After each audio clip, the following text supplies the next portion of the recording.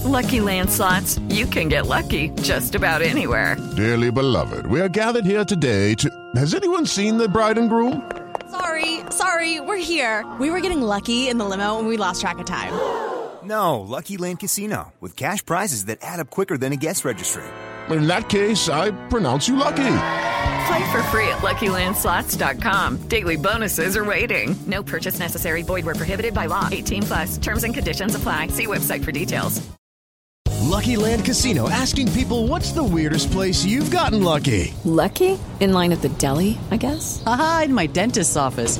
More than once, actually. Do I have to say? Yes, you do. In the car before my kids' PTA meeting. Really? Yes. Excuse me, what's the weirdest place you've gotten lucky? I never win and tell. Well, there you have it. You can get lucky anywhere, playing at LuckyLandSlots.com. Play for free right now. Are you feeling lucky? No purchase necessary. Void where prohibited by law. 18+. Terms and conditions apply. See website for details.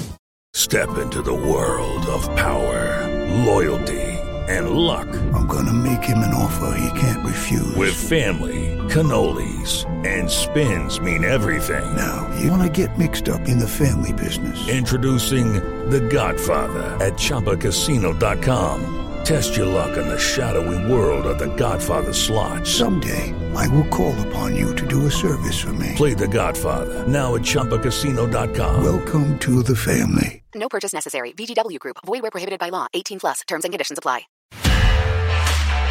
This podcast is part of the Sports Social Podcast Network.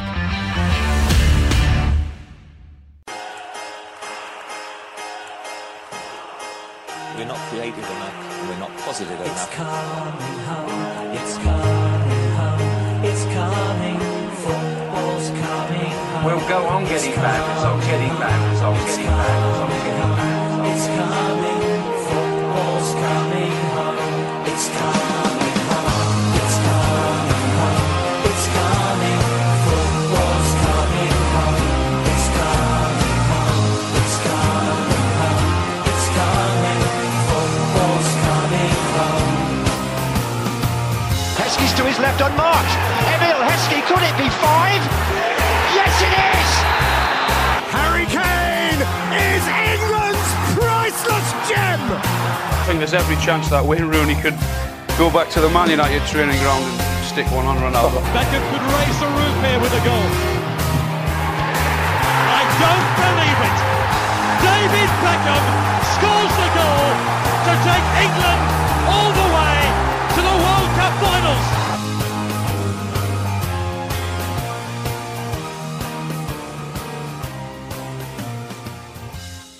Welcome back to Dream of Our Lives, the football podcast for alternative yet informative coverage of Euro 2020, brought to you by the Sports Social Network.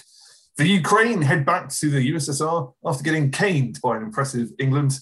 The Danish wingbacks provide to help them win back comfortably against the Czechs.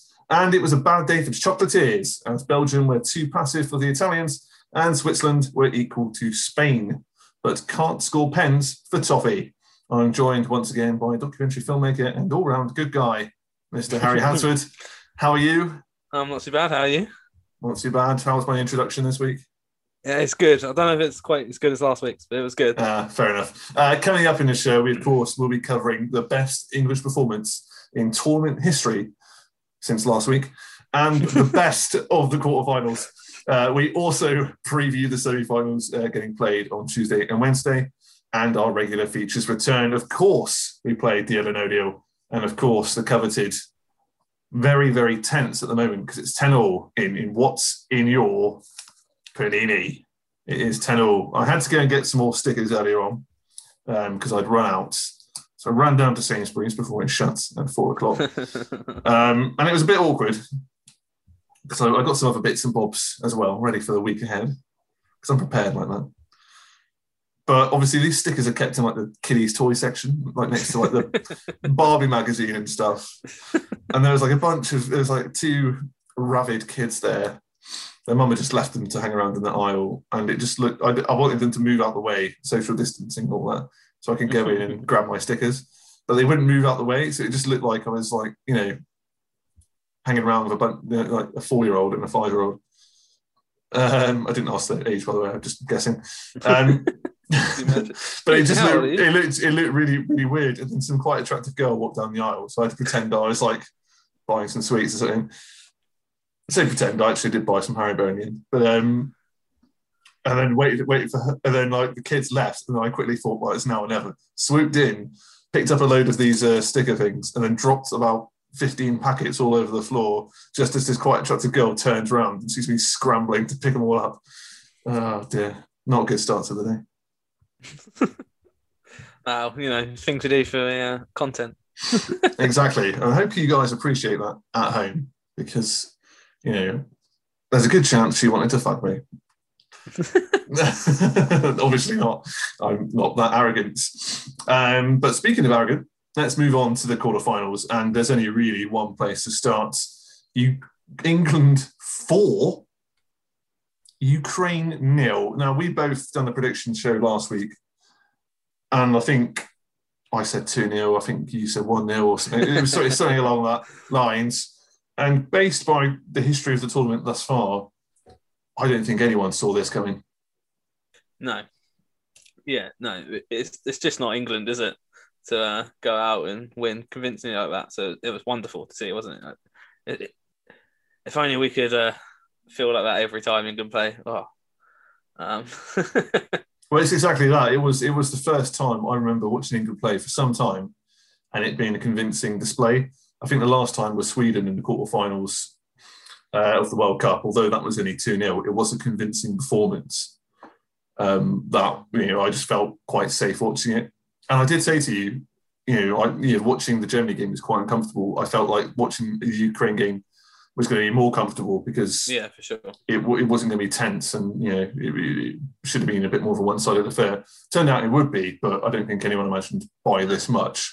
Do you agree with what I said by saying what I said in the intro? Is this the greatest England tournament victory for some time, or does the fact that it was against Ukraine kind of tarnish that? I mean, the fact that it's against Ukraine obviously is always going to allow that argument to be like, oh, well, it was only Ukraine, right? But the fact remains that we've never won a Euros knockout stage by 4-0 before. So it has to be considered the best knockout stage win we've ever had, especially in the Euros. Obviously, some people, always going to argue that every game we won at 66 is best because it ended up with a trophy and it's the big one. But, if we win this trophy, we're not going to care that it's not a World Cup. We're going to act like it is, because England winning any trophy would be incredible. But let's not get ahead of ourselves. I wanted to save this for maybe the last podcast of this series, but I'll give you a glimpse into where my mind's at now. Let's say we did win it. It'd be good for a day, but it's not the World Cup, is it? It's not the Jules Rimet trophy. No, it's not. It's but we will not party the World like Cup. it is for that day. And then even when it's like, even if you go on to win the World Cup, it'd be like, we won the World Cup, but I wasn't in the stadium. You know what I mean? We'll never be. Yeah. We're always critical of ourselves, self-deprecating, and we want more. It's that's the way I see it. I suppose another thing that annoyed me is Southgate too defensive.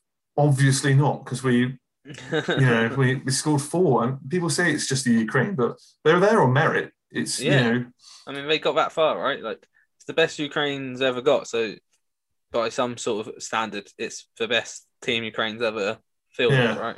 Yeah, for the best Ukraine team on their day is equal to the best, I don't know, whatever team there is, I guess. Southgate, mastermind again. I think not playing Grealish was a tactical masterclass. I said it in the last episode. I had a feeling he's going to start Sancho. He did. Allegedly, that was because of a Saka knock. Maybe it was, maybe it wasn't. But Sancho played a blinder, had a great game. Oh, yeah. Grealish not coming on was a tactical masterclass, because I imagine the Ukraine saw him play against Germany and thought, right, this is what we got to do to stop Grealish.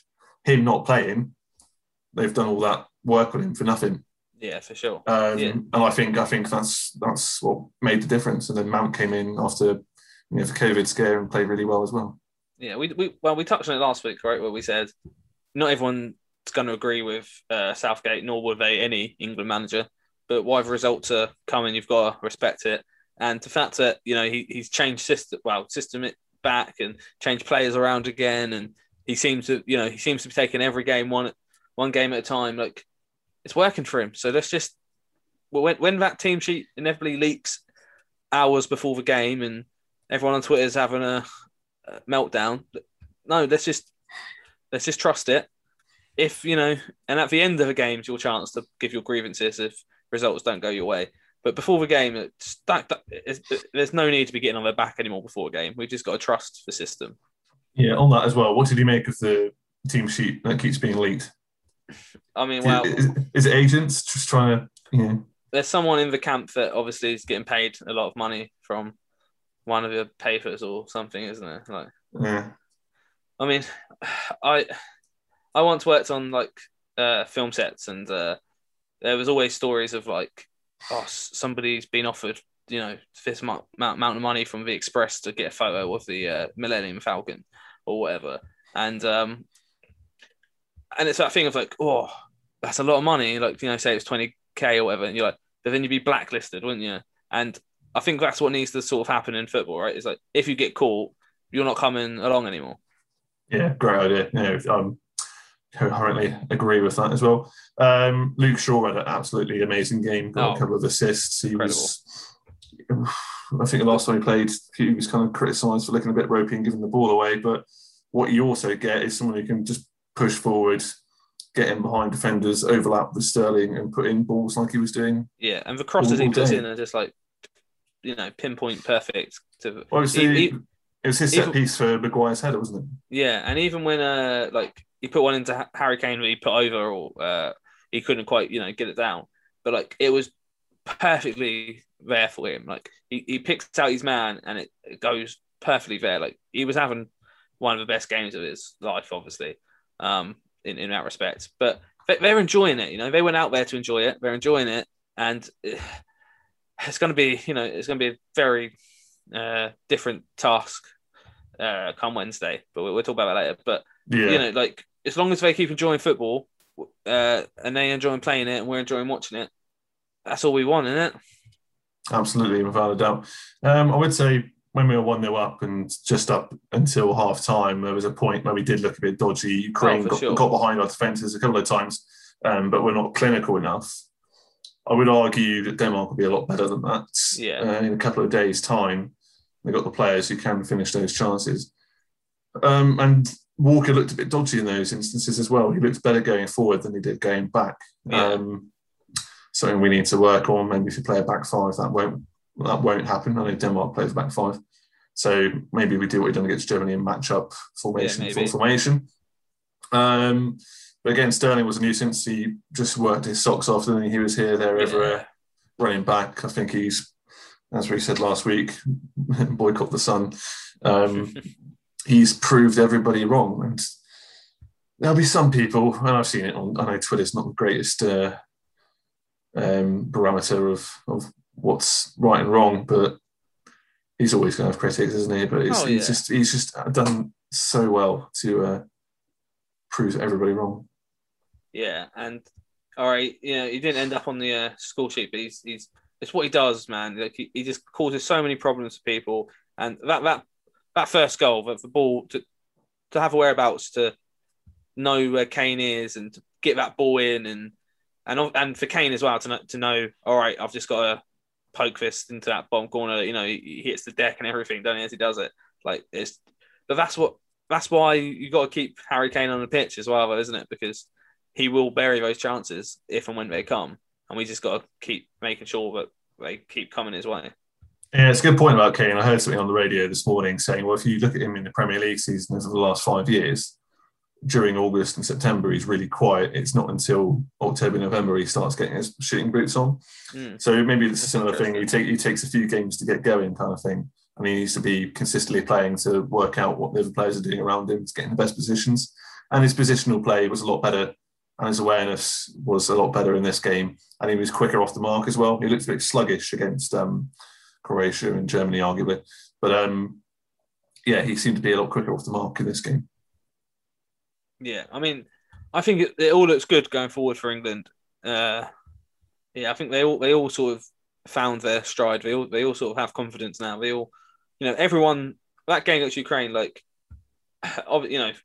obviously, like I say, for the first half it was 1-0, and you're still a bit on the edge, aren't you? They put that second one away, and it just felt so nice in it to be able to sit back and go, all right, I can relax for a while now, at least. And then obviously the other goals followed. Like, it was wonderful, but we're not. There's nothing to say we're going to win. There's nothing to say we'll win again, let alone win 4-0 again in any games. So we just need to keep doing what's right and just keep, as long as we still aren't conceding, we are in hell of a chance, man. That's the thing, isn't it? Yeah. I think the worrying thing is when we do concede, what's going to happen, because we haven't seen this squad of players react to that yet. No, they can't let their heads get down. Yeah, exactly. You know what happened. They need to just stay focused on what they've been doing. Yeah. You imagine, I can just see Dolberg scoring on Wednesday or whatever it is. Yeah. And them just losing their shit, and they get, when Pickford got a bit rubbery in the second half, just reverting to type, you know what I mean? Yeah. I can see that happening again. Yeah. He was lucky, wasn't he? Yeah. At one point. But I tell you what, like, there was a moment in the first half where it might have been Walker gave a ball away and they broke through, and soon as Pickford got it out, you see the way he was like shouting at them, telling them that shouldn't be happening. And like you got to imagine that if we do go 1-0 down, or if we do concede a goal, Pickford is going to let them know, and that's what I like about Pickford being on the pitch, is that he's not scared to let them know that's not what you've got, what you should be doing. And so hopefully, he doesn't let the back line head drops, and from there they won't let the midfield, and from there they won't let the attackers, right? That's what you got to hope. But who knows, man? Maybe we won't concede a goal. Say that. Well, we'll get onto it later, but Denmark have scored a lot of goals recently. Yeah, so their goal scoring is great at the moment. Just lastly from me, I thought the substitutes were absolutely excellent. Obviously, Henderson came on and scored, got his first goal for England. There's no better time or place. I did feel happy for him, despite me. I don't particularly enjoy watching him as a player. I still think he's a crab, but he's done very well. What I said in the last podcast as well, I wanted to see Bellingham and Calvert-Lewin come on, and they did, and they both looked very good. Particularly Bellingham just looks so comfortable and confident on the ball, and his movement is so good as well, and he can find people. Yeah, I think what those subs did as much as anything is instill confidence in the public of, the depth we got here. Like, if something isn't going right, look at all the options we have. And I'm sure that feeds back to the players as well. They know, like, okay, maybe the time will come where we are on a back foot, but we've got options. We can switch. We can change.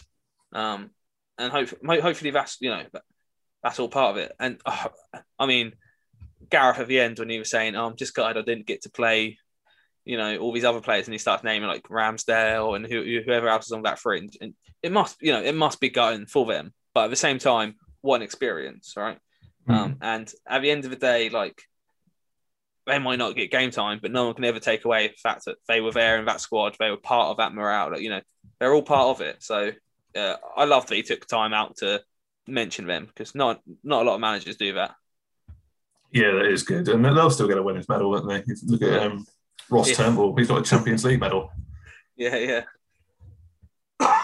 Absolutely. Let's move on to unless you've got anything else to add on that one. I think that's about everything for now, right? All right. So who would England play? The game previous was Czech Republic, who'd been extraordinary throughout the tournament, against Denmark, who'd been even more extraordinary. It would finish Denmark 2, Czech Republic 1. And this was the most disappointing Czech performance I've seen. They weren't as resilient as they had been previously. They just seemed to be missing their mark. Schick, as per, got his goal.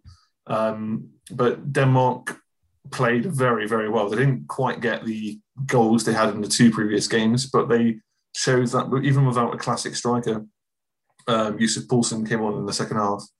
But Dolberg's found his form again, and they just seem very comfortable. Yeah. Frighteningly comfortable. Yeah, it was like I was saying last week, like, the belief in that camp is second to none, right? They feel like it's destiny. They feel like, they had the most awful start of the tournament that anyone has ever had. And they feel like it's theirs. And, rightfully so at this point. They're putting in performances to sort of back that up.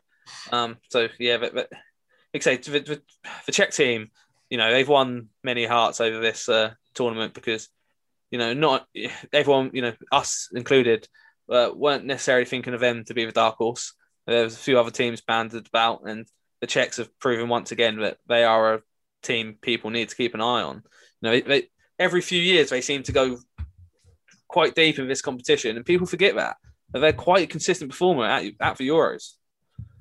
Absolutely. Denmark seems quite similar to England in many ways. They're great from set pieces, and their wing backs are dangerous. Melle on the left-hand side looks like one of the players of the tournament for me. He is outside the foot cross to Dolberg got the end of was sensational. Oh, for sure. Very, very good at going up and down. Just looks like he's never going to run out of energy. And on the other side is Stig Larsson. Again, looks very comfortable as well. And England can match it, but it's one of those things. Just one. If Walker makes one mistake and Melle gets the better of him, which looks doable by his form, Denmark can get an early goal. And it's been getting early goals, which has been Denmark's sword, really. And that's been their reliable weapon of choice. They get an early goal, they sit on 1-0 for a while, they wait for the other team to get tired, and then they bang in a few more. They've done it against Wales, they've done it against Czech Republic, and they've done it against, who they against in the last round? Can't remember now. Netherlands, was it? No. Something like that. They're very, very... They look beatable, but at the same time, I think they look very stubborn. And as you said, because of the Christian Eriksen debacle, they just look like the momentum's on their side. Do you think? You think the momentum's on their side? So as an English fan, you want to say, "Oh no, momentum's with us," right? But if we remove our rose-tinted glasses from it and you were a neutral, you would be like, "Yeah, momentum's with Denmark for sure." I do think they do have momentum with them. It's just maybe the saving grace is going to be it's at Wembley. It's going to be, as full as it's been up until this point. The atmosphere is going to be incredible for a semi-final, the first semi-final at Wembley since that one they keep showing on TV, even for the Ukraine game. Please stop it. The atmosphere there is going to be. It's the only play in any other stadium. It would be Denmark. It'd be all for Denmark. But because it's at Wembley, they won't get that hero's reception they've been getting. So maybe this is the only chance to knock them out. This is the only chance to destroy their momentum. We'll come on to it later, but I actually went to Wembley to watch England against Denmark in 2014 in their last game before they went to the World Cup. But we'll get on to that later because it might be coming up in Deal or No Deal. There's a little Easter egg for you. Absolutely. The Czechs lacked creativity in this game, really, and Denmark were very solid and very together in a collective unit, as they should be after what happened to Eriksen. You kind of feel like there's a fairy tale on their side, you know what I mean? It was the same in 92 when they didn't even qualify, got put in as a wild card because of Yugoslavia's disqualification. And it was a fairy tale, wasn't it? And it just looks like that could happen again. For sure. There we go. Okay, let's move on to the other games in the quarterfinals. Belgium-Italy, possibly the most anticipated game in the calendar when it was announced. Belgium 1, Italy 2. Belgium look like they're going through what England went through in the noughties. Their golden generation has just turned out to be quite disappointing. Italy were dominant for most of the game until the last 20 minutes when Belgium just threw everything they had. And that goal was only a penalty, by the way, and it was arguably not a penalty at the same time. They couldn't get Lukaku into good positions, and Italy just seemed to, although only scoring 2 goals, pretty much ran around them. That's what I thought. Yeah, I mean, apart from their previous tie with who they play in Austria, apart from that, they've seemed pretty dominant and pretty confident throughout this tournament. And from that opening game, you felt like they could go all the way, and I still don't doubt that they can and they can get to that final. But yeah, they just looked. People wouldn't necessarily expect it. But they just looked at the beginning of the tournament. Sorry, wouldn't have expected it, but they just looked above Belgium, didn't they? It just looked like they wanted it more. They looked like a better team.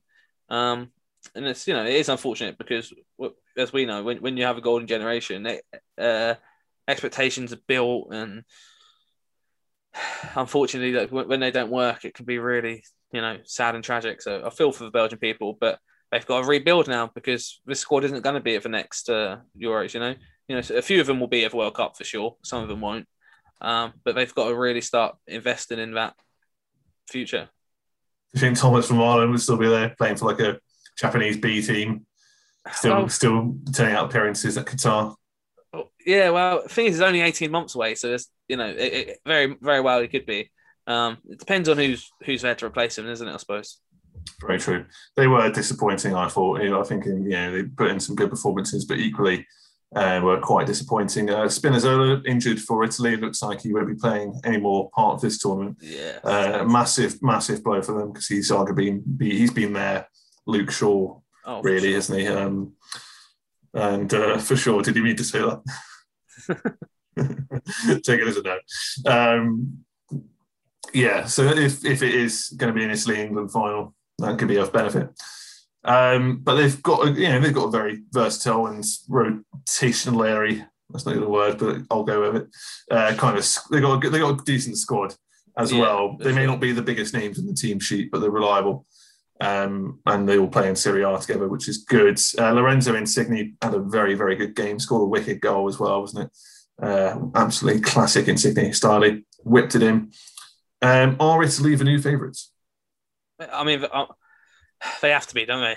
I'm sure a lot of people, England are the favourites, right? I'm sure for a lot of people, and by ranking they will be, but just by sheer the amount of game, I think it's got to be nearly 40 games is it they haven't lost in or something, and just by the way they're playing and the fact that their manager is Mancini and he seems to have success wherever he goes, and because English fans are pessimistic and by nature, and I sure am, I'd imagine Italy are the favourites, but obviously the heart tells you that it's destined to come home.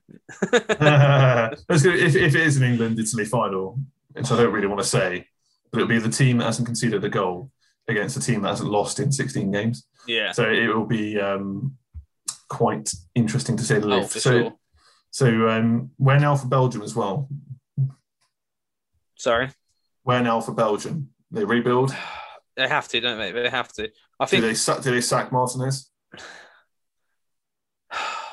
It's hard, isn't it, to sack someone that's taking you to a quarter final. It does seem a bit, harsh. But when you expect to be winning those tournaments, that's not far enough, is it? So yeah, very possibly. But then you've only got 18 months, man.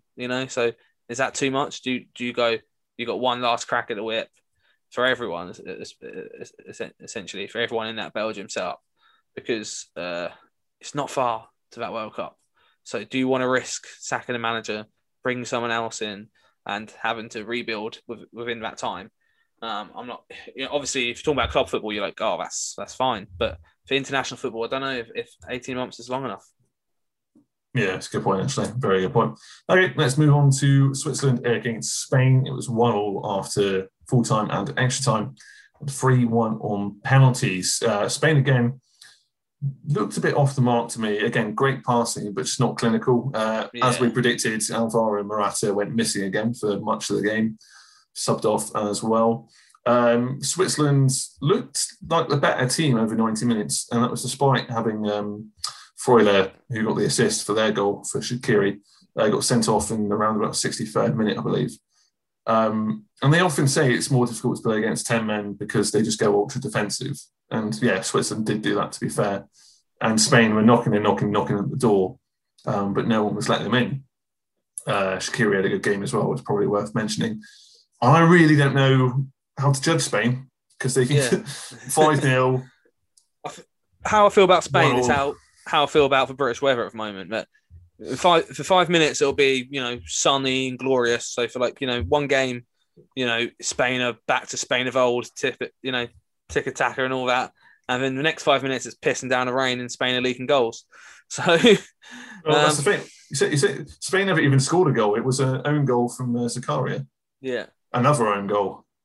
That's mad, isn't it? That came to Spain. So you imagine, it's always with Spain as well. Always with Spain. It's because obviously it's not impossible at all. It's in fact it's very much possible. But you imagine Spain win this with that amount of own goals. Like that's something that's got to be a record. Surely no team have ever got this far in a tournament with that many own goals, let alone possibly getting to the final and possibly being able to lift that trophy. Cue Kyle Walker knocking one in his own net. Please. As I've preempted already. Switzerland are hard done by. I didn't think it was a red card for one, and for two, I thought they were the better team. I think to watch, they're not the better team. I think Spain obviously knocked it around beautifully, but their game plan just nullified everything Spain had. Yeah, they couldn't get the best out of Morata. They couldn't get the best out of Pedri or Torres. It was a very similar feeling I had for the Czechs, where it's like, oh, you've played so well, you've played better than anyone really expected, and it's just sad to see you get knocked, especially sad to see you get knocked out on penalties in what was the worst penalty shootout I've ever seen. Yeah, penalties were really, really bizarre because I think the Swiss looked like they were going to. Busquets missed, didn't he? His first pen. Yeah. Took the first pen and Busquets missed, and Switzerland scored two, I think, and then missed the others. Yeah. It was so bizarre. You never see the first few penalties get absolutely trod. And Sommer, the Swiss goalkeeper's had such a good tournament. Incredible. And he's a good keeper. I've seen him for Mönchengladbach quite a few times, and he is good. But where they went wrong is that because they went so defensive because of the 10 men, the only people they had to take the penalties were defenders. And even the defenders who were playing in midfield. So they had Fabian Schär take one, and I can't remember some other people. Zuber took one as well, who are typically defenders. Yeah, if a risk just and those are the ones who missed it. Yeah, massively backfired having your centre backs take your. They done. I mean, what France done to them. When Varane and Kimpembe were having the centre backs take the penalties. That's what they tried to do, and backfired. I think if they won that game, or if they managed to hold out and win, or even won on penalties, we'd all be going, it was a great move to, shore up that defence and see this out because you only had 10 men. So, it's a risk that you take, and unfortunately it just didn't pay off, man. Okay, where does Spain need to improve then? I think it's obvious up front, but... Yeah, they need to be more, consistent. They need to stop putting the ball in their own net, and they need to stop the other team from getting past them. So it's a lot of improvement to be made for a team in a semi-final, right? But saying that, Spain-Italy is going to be a big game, whenever those two nations meet, and both are going to be up for it. And who knows what could happen, man? Who knows? And if the Spain that scored 10 goals in 2 games turn up, then we're on for an absolute belter of a game. But if Spain that can't hit Bandul turn up, then this is Italy's game, innit? All over. So but Spain it's all about consistency for me. They just need to find their groove, really. They're not consistent, are they? No, not at all. Well, with that, let's move on to our semi-final predictions on Tuesday and Wednesday. And let's start with Spain and Italy as well. Surely Italy are the favourites, even with their couple of injuries. You would back them. Obviously, this will be the first time they're not playing in Rome, I believe, at Wembley. But it's the same for Spain as well. Where will Spain get their goals from? I'm not sure. Probably from Italy defenders knocking them in. Bonucci or something. Own goal yet once again. But it's one of those games where you can see Spain not doing well. Yeah. And, I mean, it is a bit of a classic tie, though, isn't it? So there is an element of, in these sort of ties, when nations like this meet, that the unexpected can happen. But I can't see past Italy.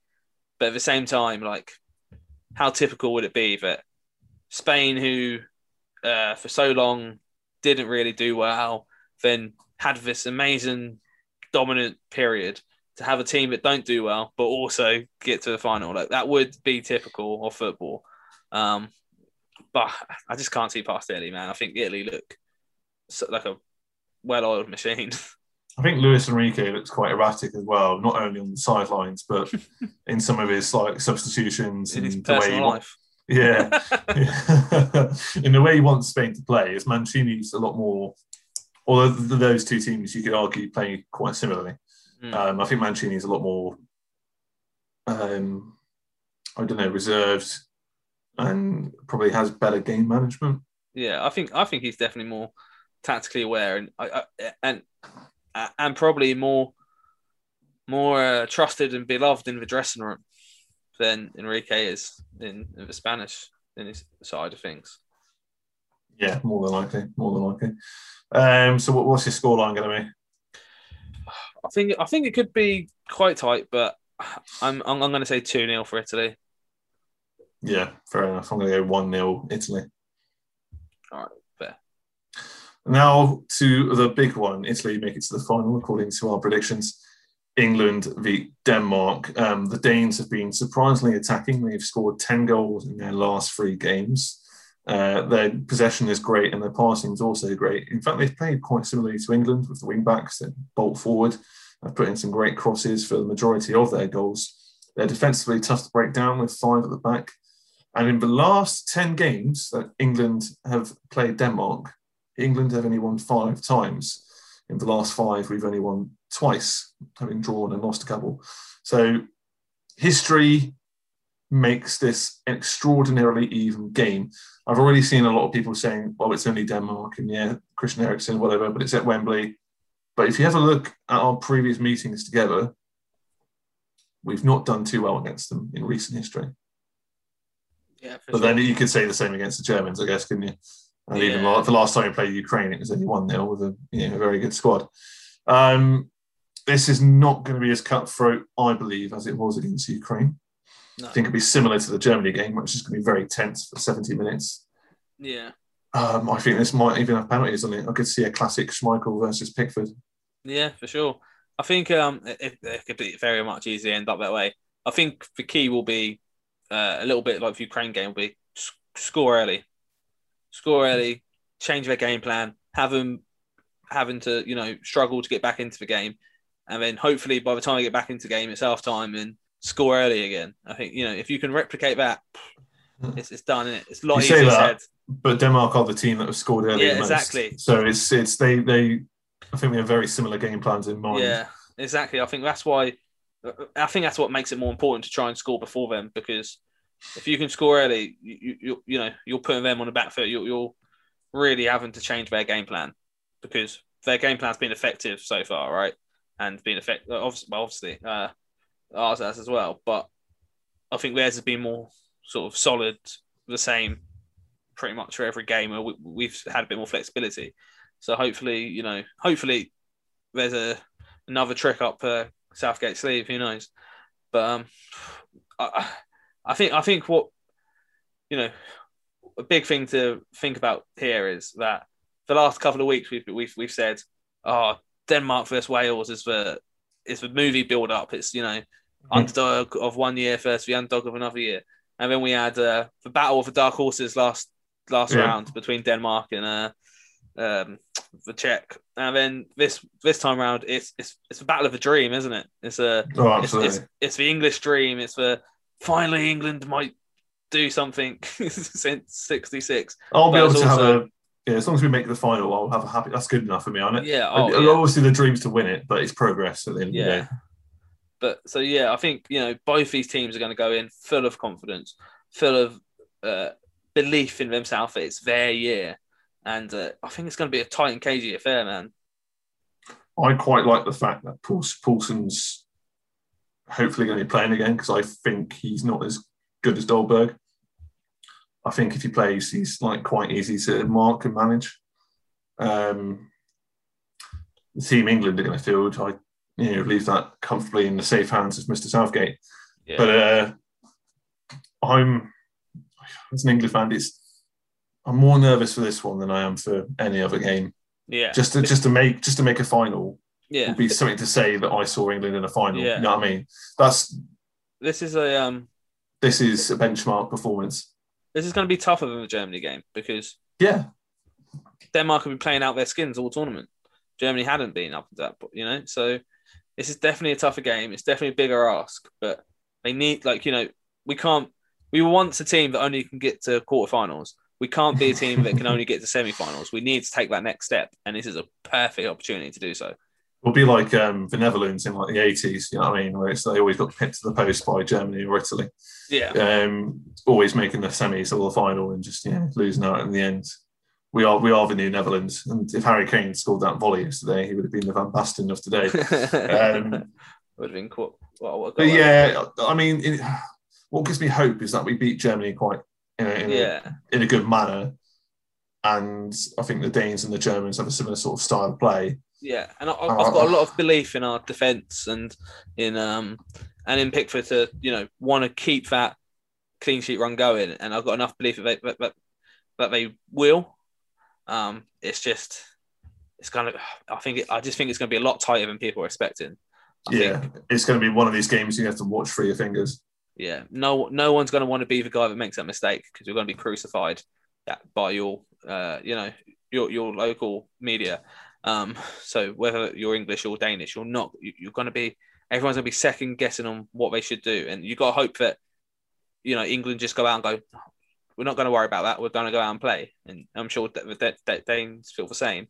But I just feel like it could be one of those games where everything is just, everyone's battling for every ball, but no one's really committing because no one wants to, get sent off and make that mistake, and it could just be very tight, man. I'm not looking forward to it.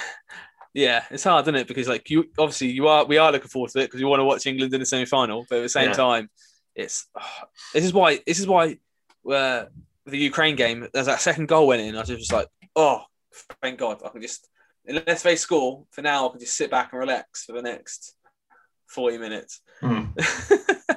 But I think so. Let's say we get to the final. I wouldn't have any anticipation for the final. I wouldn't have any expectations. I'd just be like, right, we're in a final. Yeah.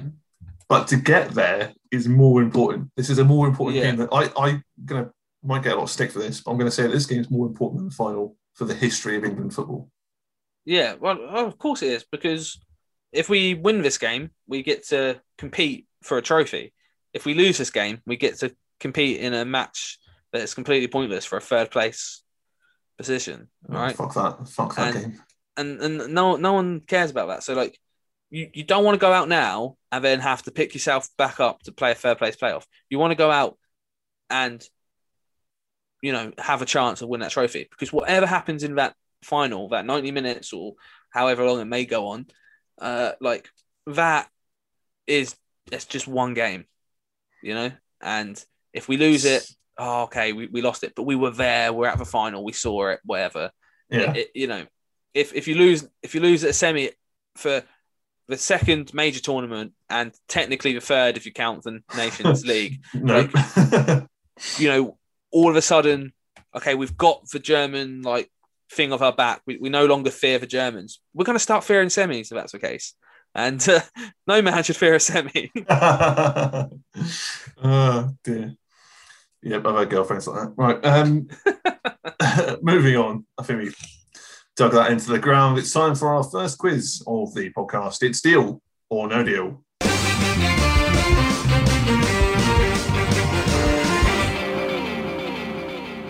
This is the transfer game, or it was the transfer game in Team of Our Lives, but in Dream of Our Lives, we recall an international match from yesteryear, and you have to guess if these players made the squad for their country. There's 5 of them.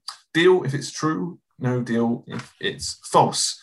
Now, as I alluded to earlier on, I actually went to watch England versus Denmark in 2014 in a precursor to the World Cup. It was the last game before the World Cup.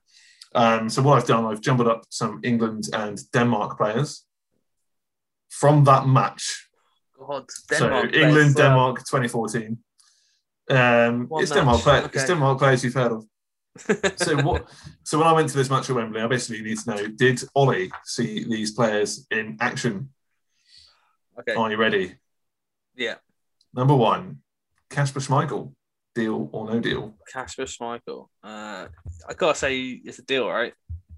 Be weird if it wasn't. Deal. He was in goal when I went to go and watch England versus Denmark. Number 2, Christian Eriksen. Ooh, that's an interesting one. I'd imagine he was. I'm going to say yes because it'd be weird if he wasn't, right? He was injured. Oh, okay. Maybe I should be thinking a bit harder than just. Yeah, not quite as serious as his current injury, but. Bless him. Yeah. So 1-0, 1-2 so far. Number 3, Lord Bentner.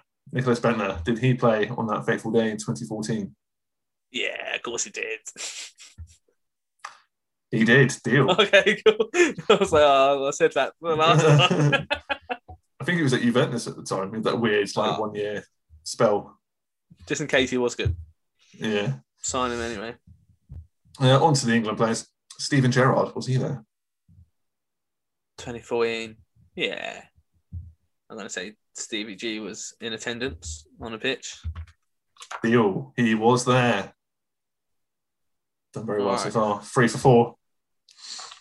Number 5, Wayne Rooney. Wayne Rooney. Is this going to be another one of like, oh, he was injured? Because 2014 is prime time for like Gerrard and Rooney to be still in that team. Well, not prime. They're not in their prime, but for England, they're still, the names on the team sheet, aren't they? So I'm going to say Deal, but I feel like there's going to be another one. Oh, he was injured. I'm going to say Deal, though. His name's always on the team sheet. Deal. It was a deal. Ah, yes. 4 out of 5. Oh, I'm happy with that. Good stuff. For a bonus point, it was 1-0 that day. Who scored the goal? And they were not featured in any of the 5 names. 1-0 to England. And it was none of the 5. Nope. So you're saying? Well, it wasn't Gerrard or Rooney. Well, yeah, okay, because you only gave me 2 English ones. Is it someone obvious or weird? I don't know how to say it. I'm going to go off on a guess and be like, it was Glenn Johnson with a screamer. I wish. He was playing. Of course he was. It was Daniel Sturridge. Oh, okay. Yeah, that sort of time period, of course. Yeah, who's still a free agent, I believe. Is he? I think so. Yeah. He's been like a free agent for a year because I think he was banned for a while for some sort of drug. Okay, championship team. I'll take a punt. Why not? Yeah, absolutely. 4 out of 5. What have I got? All right. So, as we've been speaking about Italy today, I thought it'd be quite nice and go for some World Cup winners in 2006 Italy squad. So, just nice and easy to go, really. So, De Rossi, deal or no deal? Make it to 2006. Is he a World Cup winner?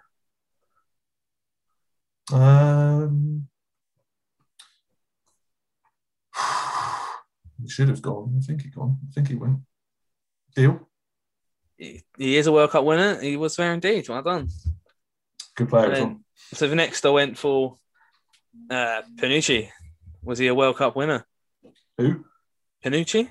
Panucci? Yeah.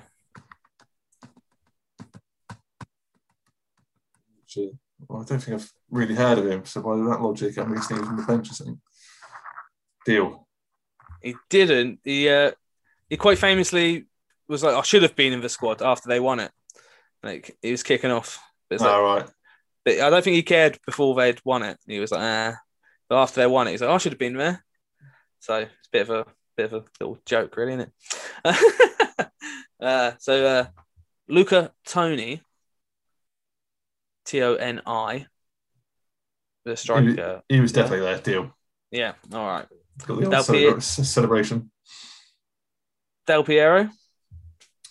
He scored in the semi-final, I believe. Deal. All right. Good. Told you it'd be easy. And let me try and pronounce this correctly. Simeon Barone. Or Barone? Barone? But Barone? Barone, probably, isn't it? Barone. He's a defender, isn't he? Why not? Deal. Yeah, he was. Yeah, 4 out of 5. I thought I was being quite cheeky by only having one that wasn't a a deal in there, but then you did the same thing. Exactly. How do we both choose the same week to do that? I was quite tempted just to put all of them in there, so you'd be like, I'm sure they were there. But then the last 3 were there. Yeah, I remember that final well, to be fair. Yeah, no, it's peak noughties, isn't it? So there we go. Of course it is. Well, that was a quick one, but Deal or No Deal was over. How did you get on at home? Let us know. Beckham could raise the roof here with a goal. I don't believe it. David Beckham scores the goal to take England all the way to the World Cup finals. But Wimbledon's going on, and there's been some tight games. There's been some tight games at Wimbledon, but not as tight as your mum's pussy. No, not as tight as this. Oh God. But not as tight as what's in your Panini, the coveted official UEFA Euro 2020 sticker book game. If you've not been keeping tab on this, shame on you. It's essentially, if you've ever collected football stickers, it's the official Panini stickers for this tournament. Me and Harry have a sealed pack each week, which we rip open live on the podcast. We put a face down and we battle it out against each other. It's a bit like penalties, really. Whoever's got the better player gets the goal. Obviously, there's 5 cards in the pack, so it is exactly like penalties. And over the course of when we've been doing this... Should we be naming it Panini Shootout? I think that's a bit too niche for people to kind of understand. Paninities. It sounds like some sort of like old age disease. You've got paninities. Oh God, damn it! You can't stop kicking. It's when you can't stop kicking, or like sticking to stuff. Paninities. Okay, right. We've drawn this introduction out too long. So, UEFA Euro official stickers. Me versus Harry. We open them live on air. Who's ever got the best card gets a goal / points. It's 10-all, which is what I'm trying to get at. It's really close over the court period. It's really close. As I said earlier, I've got some new stickers today. So I'm just going to choose one at random. And then we will open them live on air or podcast. Harry, can you unseal your packet? All right. Hopefully you can hear it this time. Very good. Very good. I'll do mine. Put them face down. There we go. So you're gonna you might hang on. You might hear me do it again because I did it, but I can't open it. I'm gonna go for the other end. There we go. Face down. Okay. There we go. Right. Let's start with Harry. Who do you got first? Face down. Let's reveal this. It's 10-all. This is 10 stuff. I have the Slovakian player Robert Mazan. That's beatable. That's very beatable. This is a quarter-final, essentially, isn't it? Yeah. 10-all. I have Austrian defender Andreas Ulmer. Wow, they went further, didn't they? I think you got the point there. I'll take it. 1-0 me. All Who right. you got? Who's next? I have the Ukrainian player Bogdan Mikhailenko. Oh Jesus, Mikhailenko. I don't know if he ever played. Yeah, I'm not sure if he played. Ukraine themselves done well, but I'm not sure if he played. I'm not sure if he played. Can't remember his name. I've got Slovakian player David Handko. I mean, that's a pretty cool name, but I think we go on the fact Ukraine went further than Slovakia. Okay. So that's 1-all. 11-all on aggregate. All right, I've got Belgium's Yannick Carrasco. Carrasco. Yeah. Carrasco, Athletic Madrid player. Very good. Yeah. Very good player. I'll rate him a lot. He's a good player.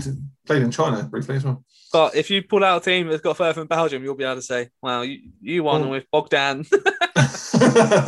Mirror chom. Yannick Carrasco, he's a good player all round. He won Serie A. All right, COVID. I have. Oh, it's gonna be tight.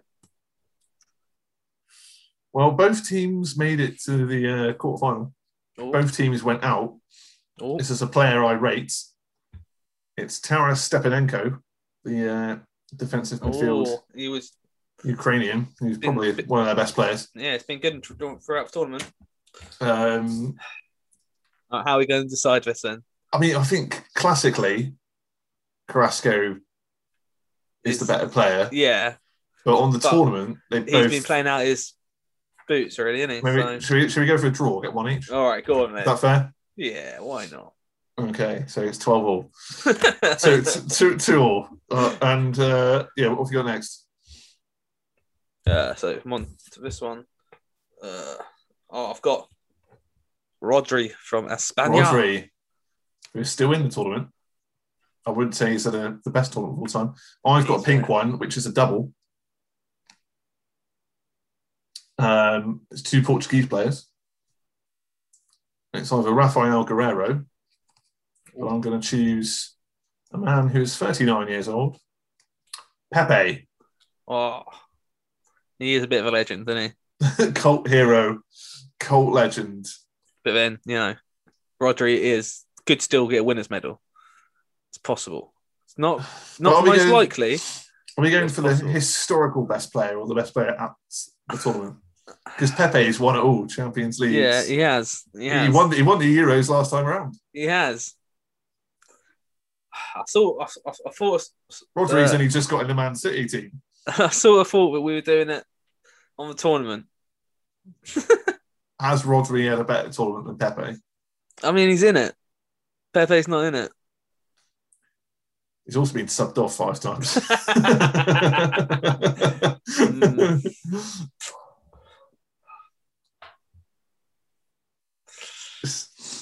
I don't want to concede to you because you'll go up. I think let's fast forward 20 years, and you're looking at the career of Rodri and Pepe. You'd go Pepe, I think. Yeah, but Rodri does play for Man City now, so he is going to win everything. True. He's going to have like 25 League Cups to his name by the time it's all said and done. Yeah. Right, he's going to get the world record for most community shields. All right, I'll give you it. You sure? Pepe, he is a legend. Okay. So, what's that? 3-2 to me? Yeah. Yeah, I think that should count for something. Oh, no, you've made a face. Go on. The thing is, they've not done exactly the best ever at this tournament. But I got shiny France. Got a shiny France. I had shiny Germany last week. Oh, no. Shiny France. I've not got a shiny, but I get to choose between 2 players from the squad, which is Sweden. Yep. And I'm going to go for Lindelof. Oh, wow. I think we've said before, shiny wins, doesn't it? Yeah, I think, shiny wins. It is a sticker game, after all. So, ladies and gentlemen, it's 13. It's 13-all. Wow, I was so far ahead. This is ridiculous. Which means we got the semi-final after the semi-finals. We got the final after the final to contend with. The question is, was that a worse shootout than Spain-Switzerland? No. You had a shiny France and we had a Pepe in there. True. I think that does well. But it's the end of the podcast, ladies and gentlemen, boys and girls, and those of neutral gender. Thanks again so much for listening to Dream of Our Lives. Is it coming home, Harry? It's coming home. It's coming home in the back of an ambulance. Until next time, sayonara. We're not creative enough. We're not positive enough. It's coming home. It's coming home. It's coming. Football's coming home. We'll go on getting back. It's on getting back. It's on getting back. It's on getting back. it's coming. Football's coming home. It's coming home. It's coming home. It's coming. Football's coming home. It's coming home. It's coming home. It's coming. Football's coming home. Heskey's to his left on March. Emil Heskey, could it be 5? Yes, it is!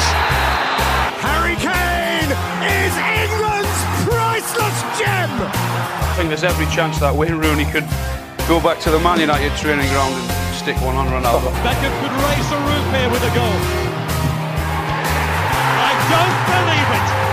David Beckham scores the goal to take England all the way to the World Cup finals!